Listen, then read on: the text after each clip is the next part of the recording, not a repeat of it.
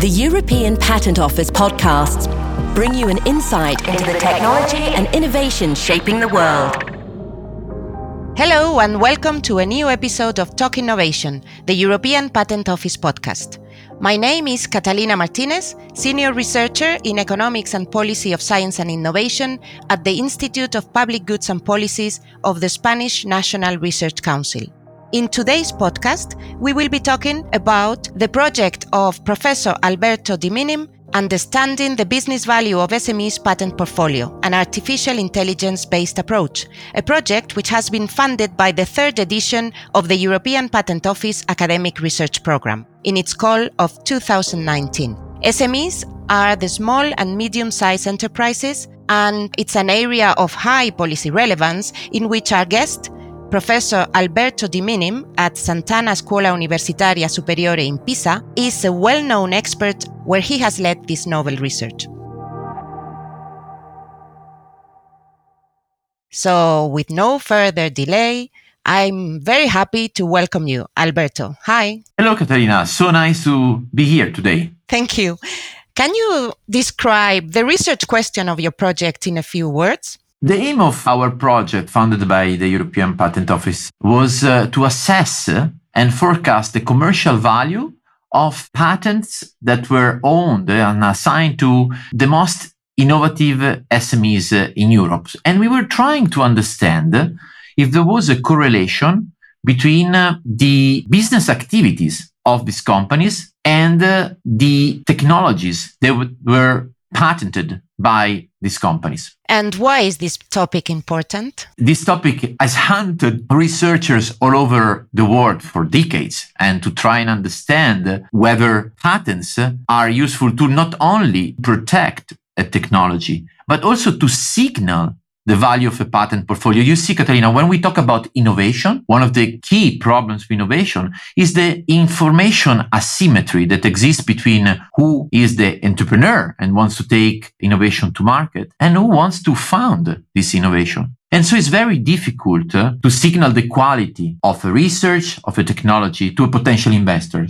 We try and understand whether patents had this signaling effect in the context of, in our case, research innovation program that was supported by the European Union, called Horizon 2020, of course, but within Horizon 2020, the SME Innovation Instrument, that is now the Accelerator Grant. If you give me one more minute, I can explain that this is a very ambitious program by the European Commission that is trying to single out the champions in the Champions League of innovation in Europe among the small and medium-sized enterprises. And this was very, very competitive. So to get this money and this funding, SMEs had to come up with very, very good technologies, very, very good proposals, and with business activities that were extremely sound. Well, in Spain, the country I come from, SMEs are very important in the industrial structure. Most firms are SMEs, and I guess in Italy and other European countries as well. So I imagine your project will have a lot of implications for business policy and society. What were the key findings that will lead to these implications? Spain and Italy were among the countries that sent the largest number of applications to the SME instrument. And indeed, Catalina, as you suggest, SMEs in Italy and Spain are important not only to the industrial production of these countries, but also to the innovation value chain. So they send a lot of patent application to Munich and they send a lot of SME instrument application to Brussels. In terms of findings, what we found, I will try to be as direct as possible. We basically realized that indeed the presence of sound patent portfolio in the hands of these applicants and the patent portfolio that was close enough, very similar to the business activities that the SMEs were saying that they were going to get money for, was increasing the possibility to get funded. So the fact that you didn't have patents close to the activities that you were asking money for was seen probably as a criteria to say, well, maybe this company doesn't have the technology or the protection to these technologies that is necessary to make this company turn into a successful business activity in this area. So this was the key main finding, Catalina. Because it's very interesting. You are saying that the funders, in this case, public funders, the European Commission, don't like risk so much. This program is supporting very ambitious and radical innovation projects. However, considering that it's so competitive and with many applicants that are applying, you need to single out because you have taxpayer money, yes, that you need to invest here. And you want to give the money to the companies that are more likely to benefit the most and to return to society as much as possible, right? So indeed, what I'm saying is not that this money went to the less risky projects. Actually, quite the contrary. This money seems to go to companies that are more promising to deliver what they suggest they will do. And we measure this with the proximity between the patent portfolio and the business activities that these companies were about to start. So companies which had a very thoughtful strategy combining the technological protection and the business strategy. So the ones that had thought step by step the future implementation of the project they were applying for, I see. Very interesting. So let's go back to the implications. Another thing that we didn't talk about and probably is very interesting in terms of implications is the fact that in order to get to this result, we had to combine the expertise of my group, which is mostly economics and management of innovation, with the expertise of very sound group of computer scientists, an expert of artificial intelligence here in Pisa, located a couple of kilometers from my office. People I do work with, most for teaching because we have a joint master program on artificial intelligence and I work with them in, management and teaching. But we never had the opportunity to work together on a research project. I think the advanced research program that we applied to with the EPO Patent Academy was a wonderful opportunity to join forces. And we were able to get to results only because we were part of this program. And, also as a first policy implication, I think we need more of this type of programs that encourage multidisciplinary collaboration. What I would say is that our research proposal shows that patents can be an effective tool for signaling the quality of business plans and business activities. And we need to be very aware about this. And as a result, we might want to directly target support when we see companies that have business activities that are very close to their patent portfolio, to encourage the use and exploitation of their technology. So this is probably the most important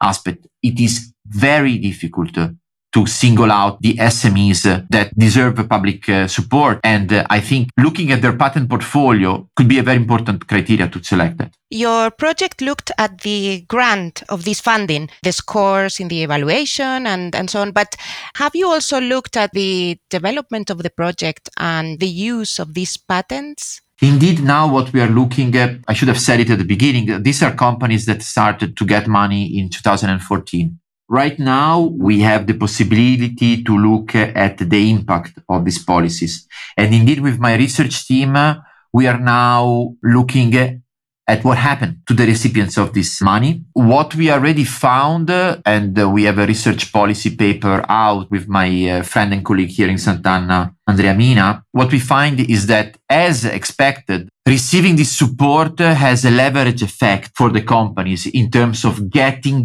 more funding from venture capital communities. So basically, once again, going back to the signaling theory, you go through this selection, you get money by the European Commission. This makes you, a solid candidate to get money also from private investors. In another research that we conducted during COVID with my friend and colleague Alfredo De Massis from the University of Bolzano, we discovered that SMEs receiving this money and this support were extremely good at reacting at the first lockdown. The next frontier is to understand what happened to these companies, and we are in the middle of it. I know this is off topic, but what is your opinion about this signaling power of patents for large firms? They don't need these business plans to be so close to patenting, probably.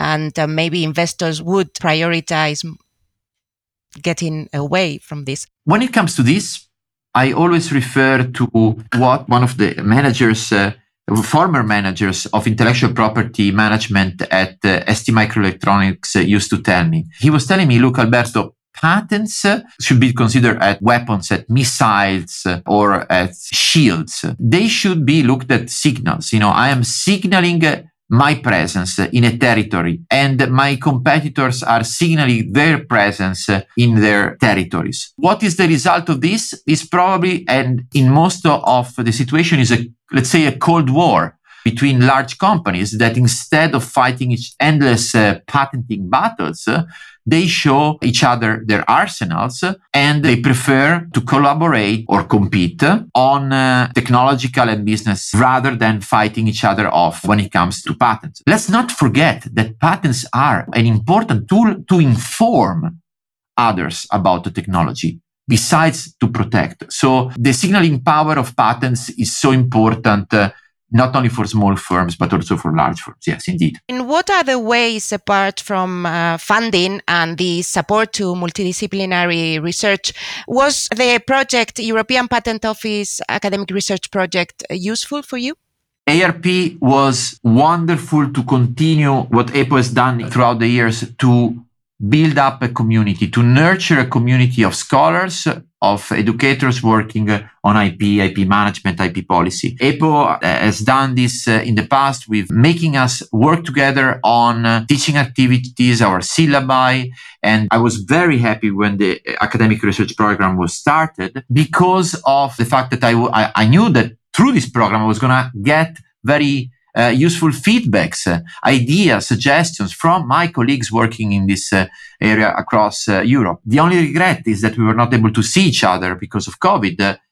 What I would love to see happen is that past beneficiaries of ARP are kept in the loop, and EPO keeps nurturing this community besides the grant, keeping us involved, because that's the very important part and the most enjoyable part, to be honest with you, about my job. I agree. Well, now that you speak about the community, I was thinking that maybe you have an advice to young and not so young researchers willing to start complex projects like this one, projects where you combine economics and innovation management with data science and artificial intelligence techniques. 2 advices. The first one, choose wisely your mentors. Stay close to people that inspire you, that are able to dedicate time to you, to your personal development, professional development, and they have ideas that you like. You have to feel it. You have to feel the fact that you want to work with these people. So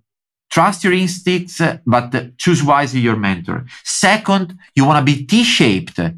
You want to focus on a deep expertise. Can it be economics? It can be computer scientists, go down IP, you name it. You need to have an expertise. However, like in a T-shaped, you want to embrace other languages. You want to realize that everything is connected. And therefore, if you are an IP expert, well, guess what? You might want to take a couple of courses in a business school. You might want to engage in a conversation with computer scientists because they will give you very good tools to analyze your patents, and so on and so forth. So be T-shaped and stay close to your mentor. Okay, thank you very much. I will just have a final question, of course, before we close up. It's, what would be the main takeaways from today's podcast in your view? Okay, so I have 3 advices for 3 different categories of people listening. For students and young researchers, I think our research showed how important data science and artificial intelligence technique, how important they are becoming for economic research. So I think it is very important that these 2 words talk to each other frequently, and I would encourage these young scholars to engage into understanding and appreciation of these 2 different words. The second is to the SMEs, to the entrepreneurs out there. Remember, look at patents not only as a tool to protect your technologies, but also as a tool to signal the credibility of your project in the eyes of the investors, public and private investors. Last but not least, policymaker. I think we need to trust the entrepreneurship, even if in these very difficult times, we need to trust the entrepreneurial spirit of founders of SMEs. SMEs are very important, will be important to drive forward the innovation agenda of Europe. And there are ways to single out the most competitive and high potential projects. So definitely focus on giving support to these ambitious but credible projects. It has been a pleasure talking to you. And I just want to say that if our listeners want to know more about this and other projects, please visit the dedicated website of the European Patent Office Academic Research Program. And Alberto, I hope to see you soon in this community, on-site community of EPO ARP. Thank you. Same here. Bye. Thank you. Bye-bye. Bye. Subscribe to the European Patent Office's podcast channel, Talk Innovation, at epo.org or on your favorite podcast platform. Let's talk innovation.